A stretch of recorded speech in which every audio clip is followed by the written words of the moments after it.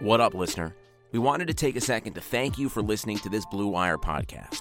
Be sure to show your support to this pod by subscribing and dropping a 5-star review on iTunes, a follow on Spotify, or the appropriate DAP for any other platform you might be listening on.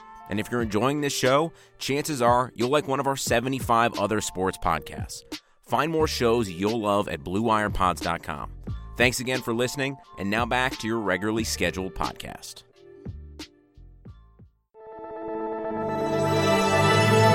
Blue Wire. The San Diego Chargers select Joey Bosa. Here comes Bosa. The Los Angeles Chargers select Derwin James. And it's intercepted at the 35-yard line. Derwin James. What's going on, everyone, and welcome back to the Powder Blue Review. I am so sorry that I've been gone, honestly, way longer than I ever expected to. I just moved across the country from Georgia back to my home state of Iowa, and I honestly thought I'd be out maybe a couple weeks just for the move and then kind of getting things situated. And getting things situated took a little bit longer than I ever expected it to. So I'm truly, truly sorry. I did not mean to, give you guys all that content during the year and then kind of just vanish once the regular season got over, because the off season is full of exciting and interesting things, including the NFL draft. And I want to be able to give you guys all the content you could possibly want involving NFL draft, free agency, and all that stuff with involving the Chargers. So that's what I plan to do. A lot of stuff has happened since the end of the season. Obviously, we went through the entire NFL playoffs. We obviously had to watch the Chiefs win the Super Bowl with Patrick Mahomes, and I'm sure if you're like me, you just wanted to curse the heavens and beat your head through a wall watching the Chiefs get that Super Bowl done. It's tough, man. It is tough. It was super tough watching that game and just knowing that this is kind of what we have to deal with as Chargers fans for the next 10 to 15 years, depending on how long Mahomes decides to play and if he stays with the Chiefs his entire career. But to kind of get us back into the swing of things, get us back into this recording swing, I thought it'd be a good idea to ask you guys what you guys want to hear about and kind of do a little bit of a Q&A episode. So looking at that, I did reach out on Twitter, and I just said, give me your questions. I want to know what you guys want to talk about. But before we begin, I do want to say a few things, guys. Blue Wire here.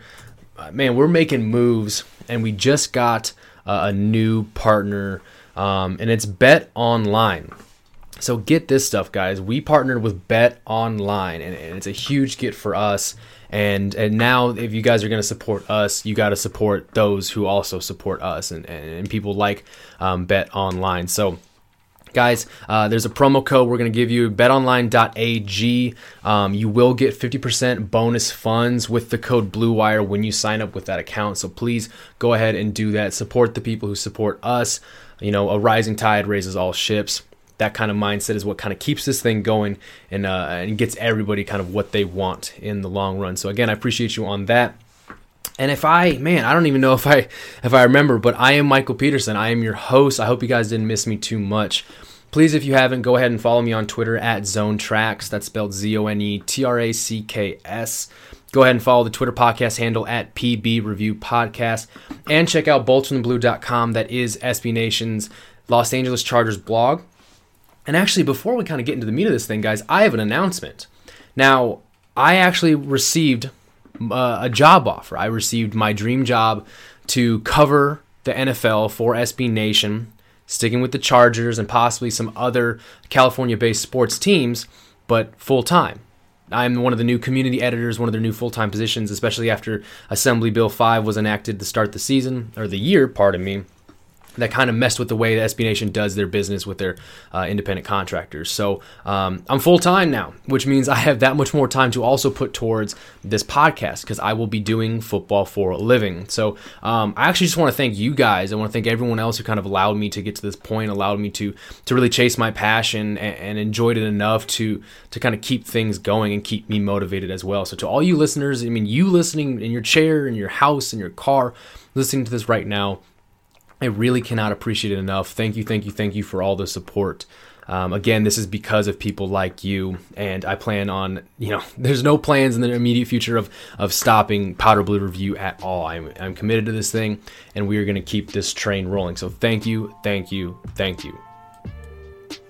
We're now going to take a quick break to tell you about our brand new sponsor, Bet Online. Did you miss your chance to bet on the Chiefs-Niners? Fear not, listener, because Blue Wire is excited to be partnering with Bet Online to help you win big no matter the time of year. With March Madness, the Masters, and Major League Opening Day right around the corner, Bet Online has you covered for all your latest news, scores, and odds. It's the best way to place your bets, and it's free to sign up. And plus, it's never too early to lay down your future bet for Super Bowl 2021. Head over to betonline.ag and use our promo code BLUEWIRE to receive your 50% welcome bonus on your first deposit. We signed up, it's super easy, and you're already making wagers. It's a fantastic way to support this podcast. Again, that's promo code BLUEWIRE, all one word, when you sign up at betonline.ag. Bring your best bets home with BetOnline, your online sportsbook experts. Like I said earlier, we're going to go over some questions you guys sent in to me, and I've looked over a good amount of them. Hopefully maybe some of you guys sent some my way since the last time I looked. But we're just going to get kind of right into it. I'm going to answer exactly the questions that you guys want me to answer. So first up, we've got, this one's from JRogM69. Nice name. He asked, and I'm assuming this isn't terribly serious, a little tongue-in-cheek, but do you think they renewed Lynn because they liked going 5-11 or getting blown out in the playoffs? So I kind of know obviously why this question was asked, because maybe a lot of people don't believe, the year after going 5-11 was the right time to extend Lynn. Maybe after he went 12-4, that's a good time to show some confidence in your head coach. But after a 5-11 year where the Chargers lost a league record, tied it actually with 9 games lost by 8 or less points, probably not the best time. But guys, this is probably what the Chargers saw was the first year. Obviously, Anthony Lynn went 9-7. Okay, had an 0-4 start, ended very strongly, finishing 9-3 to go 9-7, and then in 2018 going 12-4 was huge. The Chargers finally flipped the script on what they're used to doing, right? Losing games that were close. Well, in 18 they ended up kind of winning every single game that was close, and that's kind of the tale with this Chargers team. If they either win them all or they don't, there's really no in between lately. It's either you're close to double-digit wins or you're 4 or 5 win team. So they saw that. They saw 2018 where it was one of the least injured seasons for the Chargers in recent memory as well. And again, that's what happened. 12-4 happened. And then you see this year where they were ravaged, and honestly, I think this is one of, if not the worst year for injuries, especially in terms of the positions that were hit by the injury bug. And the team went 5-11. Rivers had one of his worst years of his career. I think the Chargers, Spanos, and then they look at this year and then just say, look, when things were fine, it got done. When things weren't, and it wasn't just like things weren't fine, like they were absolutely horrendous, they went 5-11. I mean, I don't know how you blame Anthony Lynn for that. There's definitely some things in terms of game management that Anthony Lynn still struggles with, but in terms of deserving to be with the team maybe a little longer than most, I think he's deserved that. This next question is from Quam_E. Real regular in terms of guy who asked me questions, so appreciate you reaching out. His question is, with Bosa, Ingram, Keenan, Dez, Hunter all needing new deals, which player becomes the most likely to not be retained after their current deal? So for this question, I fully think that Melvin Ingram is the one to not be retained. I just think in terms of money being spent on him, the importance of him to this team, I don't think he's the most valuable out of those 5 guys you named. Joey Bosa is going to get a huge contract, and they're going to need all the money in the world to sign him. Keenan Allen is the most important offensive player on this team, apart from probably Austin Eckler. Then you've got Desmond King, who took a little bit of a regression year in 2019. Anthony Lynn did call him out after the season. So hopefully he kind of gets back on the horse and becomes that first-team All-Pro that he was in 2018. Hunter Henry, he's one of the best tight ends in the NFL when he's healthy. bar none. Receiving, touchdown getter. I mean, the guy is clutch. He's been one of Phillip Rivers' most trusted targets, and he's good. And when a tight end's that good, that's the type of tight end that can help take a team and take them to the next level, really push them past some other teams still struggling to find some semblance of an offense, a complete rounded out offense. So I do love Hunter Henry. So out of Bosa, Ingram, Keenan, Dez, and Hunter, I do believe Melvin Ingram is probably the odd man out on that. Kwame follows up with another question about Pouncey's injury concerns, with Okun's injury concerns as well. Do the Chargers essentially need 3 to 5 new offensive linemen? So before Pouncey's, the news of Pouncey, I was thinking that they could easily have someone new at either left guard, center, right tackle come this time next season. Hell, even right guard. You know what? Hell, I'm kind of talking myself out of it. I could see a new player at every single position. Now, I'm not saying they're all going to get replaced, but I could see like there's a chance that someone's new at left tackle, left guard, center, right guard, right tackle. I could see it depending on the various different situations that could happen, depending which tackles they draft, if they draft at all, if they go guard instead of tackle, who they sign in free agency, if Pouncey retires, if Okun retires. There could literally be someone new. Like there's a chance that someone is new at either of those positions along the offensive line. Let's just. I mean, I don't know how to put this. So he asked, do the Chargers essentially need 3 to 5 new offensive linemen? No, I don't think they're going to need to find 4 or 5 new offensive linemen. And I think it's going to be a tough draw to try to find 3 new offensive linemen. I think if this is considering Pouncey doesn't retire, I say they need to find 1 new guard and they need to find 1 new tackle. If Okung comes back, you need to find a new right tackle. If they re-sign Schofield just because he's been one of the more consistent options at guard, then maybe they find someone to replace Feeney, who's been terrible the last 2 years. And if Forrest Lamp, comes back and he's healthy and he earns a starting spot over Feeney, then great, there's a new person at that position. If Pouncey retires, then you've got Scott Quessenberry at center. I don't know if Pouncey comes back, maybe they find a place for Quessenberry at guard. I'm really not entirely sure. There's just so many different ways that this offensive line can look next year that you could really go on and on about it. Next question. This one is from Eric Waite. It is, I think that's how you pronounce it. It looks like White, but with an A in there. He asks, do you think Quessenberry is a starting center? If he is, do you think they retain Pouncey and maybe move him to guard? So this is kind of falls in line with the question, the answer I just had for the previous question. I think he's a starting center. I actually think he did a really good job. I mean, he held his ground. I liked him coming out of the draft 2 years ago. He was my 4th center behind the top 3, which included, off the top of my head, James Daniels. There was more people than just that. I'm blanking sorely. But I know he was like a top 3 or 4 center for me coming out of the 2018 draft. If they retain Pouncey, they may move him to guard because I guess think of it this way. If they can get the best 5 offensive linemen on the field, and that's what they want. They don't want to force anybody like a round peg into a square hole. But if the guards like Feeney haven't been playing up to par, which he hasn't, then maybe you say, okay, let's get Pouncey back in at center and Quessenberry can play guard and just see how that works out. I think he has some guard experience from Washington as well. I'd be for that. I really think I would be.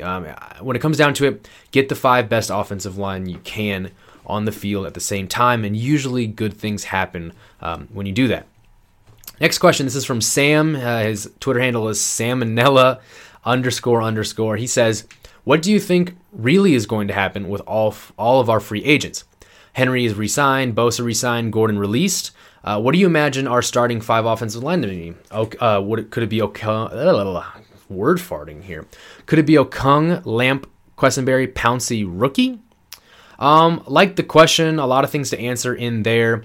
I think guys like Keenan, Henry, Dez, Bosa are going to be re-signed. I kind of answered a similar question. I think Melvin Ingram is going to be the odd man out when it comes to free agents signed. I just think he's got a lot of money wrapped up in him, and that money could be used somewhere else. Gordon, yes, I believe Gordon's going to be released. I would be pissed if the team signed him, even if it was to an extremely team-friendly deal. I just don't think he's the future anymore. I think he's proven that. that he doesn't care enough, and he overvalued himself. And guys like Austin Eckler and Justin Jackson have come to work and are going to be people that I think are more successful within this offense. Gordon just, he took a huge step back. It seems like he needs to be a guy with a completely healthy offensive line, because his 2 good years were with healthy offensive lines. Everything else was terrible. He's not an elite player enough that he transcends the 5 blockers in front of him. He's just not the type of player. And with this team and their track record of injuries, I just don't think it's the best move. Now, what do you imagine our starting 5 offensive linemen to be? So if I had to take my best guess, I would say, and this is a little bit biased of what I would want. I would want Russell Okung. I would want Lamp. I would want Pouncey at center. I would want a new guard like Brandon Sheriff to possibly be signed in free agency, or Quessenberry. And then I would want a rookie right tackle. I think that a combination of signing in this offseason and drafting a high offensive lineman would be great. Like if they sign Jack Conklin to be the right tackle, maybe draft a guard really high. If Sheriff is possibly signed in free agency, then a rookie right tackle like Jedrick Wills or Tristan Wirfs from Iowa. I think that's your best bet. Attack it from both sides, double dip, but in 2 different areas. Draft one, sign one, and I think they're going to be good to go. Next question is from Timmy Tran. His Twitter handle is TimmyTranRec. I get it. What do you predict the identity of the offense to be under Steichen next season? On the other side, do you see any changes to Bradley's system being implemented? So I believe Phillip Rivers isn't coming back. I just think you don't make a move like that, and especially a guy who loves his family, and as important as his family is to him, he's not going to spend an entire football season essentially completely across the country now. If you think California to Florida, he's not going to do that. He's not going to go through the entire effort of finding a place to live just for that time period to play one more season. I don't know, man. I really thought he was going to last until he played his 1 year in the new LA Stadium. I just don't see it happening. I just can't imagine. So I believe the team will draft a quarterback, or they will roll with Tyrod Taylor. I'm okay with either one. Now, if they draft a quarterback like a Justin Herbert or roll with Tyrod Taylor, then you've got 2 different quarterbacks that are vastly different from Phillip Rivers. You've got quarterbacks with mobility. You've got quarterbacks with a little bit of a stronger arm. And I think the offense is going to reflect that. So I think you're going to see some common stuff. There's going to be probably a lot of shotgun balanced out with some under center stuff. I believe the run game things, they're nice motions and misdirections that they've done recently, especially over the last couple of years. They've done some running with almost wide receivers motioning and then looping around and being lead blockers that they found a lot of success of in 2018, especially in that Browns game where Melvin Gordon did run for 3 touchdowns. It was awesome to see. But they can also do some things now where their play designs are possibly moving the pocket. Now, when quarterbacks are struggling from within the pocket and they need more time because the offensive line is bad, offensive coordinators can design plays to move the pockets. Their rollouts, their bootlegs and stuff like that. And obviously, rollouts and bootlegs were not in Rivers' vocabulary, right? He didn't have the athletic ability to even make them work. So I think the play action game is going to be vastly different. Now you can do under center play action without it just being dives, right? Without him just taking a few steps behind him, faking it, turning around and throwing it. You can fake wide zone, outside zone. You can fake naked bootlegs where you don't have a blocker in front of the quarterback to protect him because he's athletic enough to get that space that he needs, that type of separation. I think it's going to be exciting. There's a lot more things that the offense can do now. It's not so limited by Rivers' athleticism, and I think that's super exciting and something we should all be looking forward to this next season.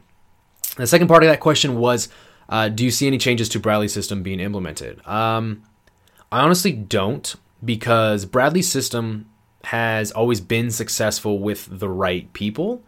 And he's shown that when the people are healthy enough within his system in LA, that the system works, right? Derwin James, Desmond King last year, Joey Bosa.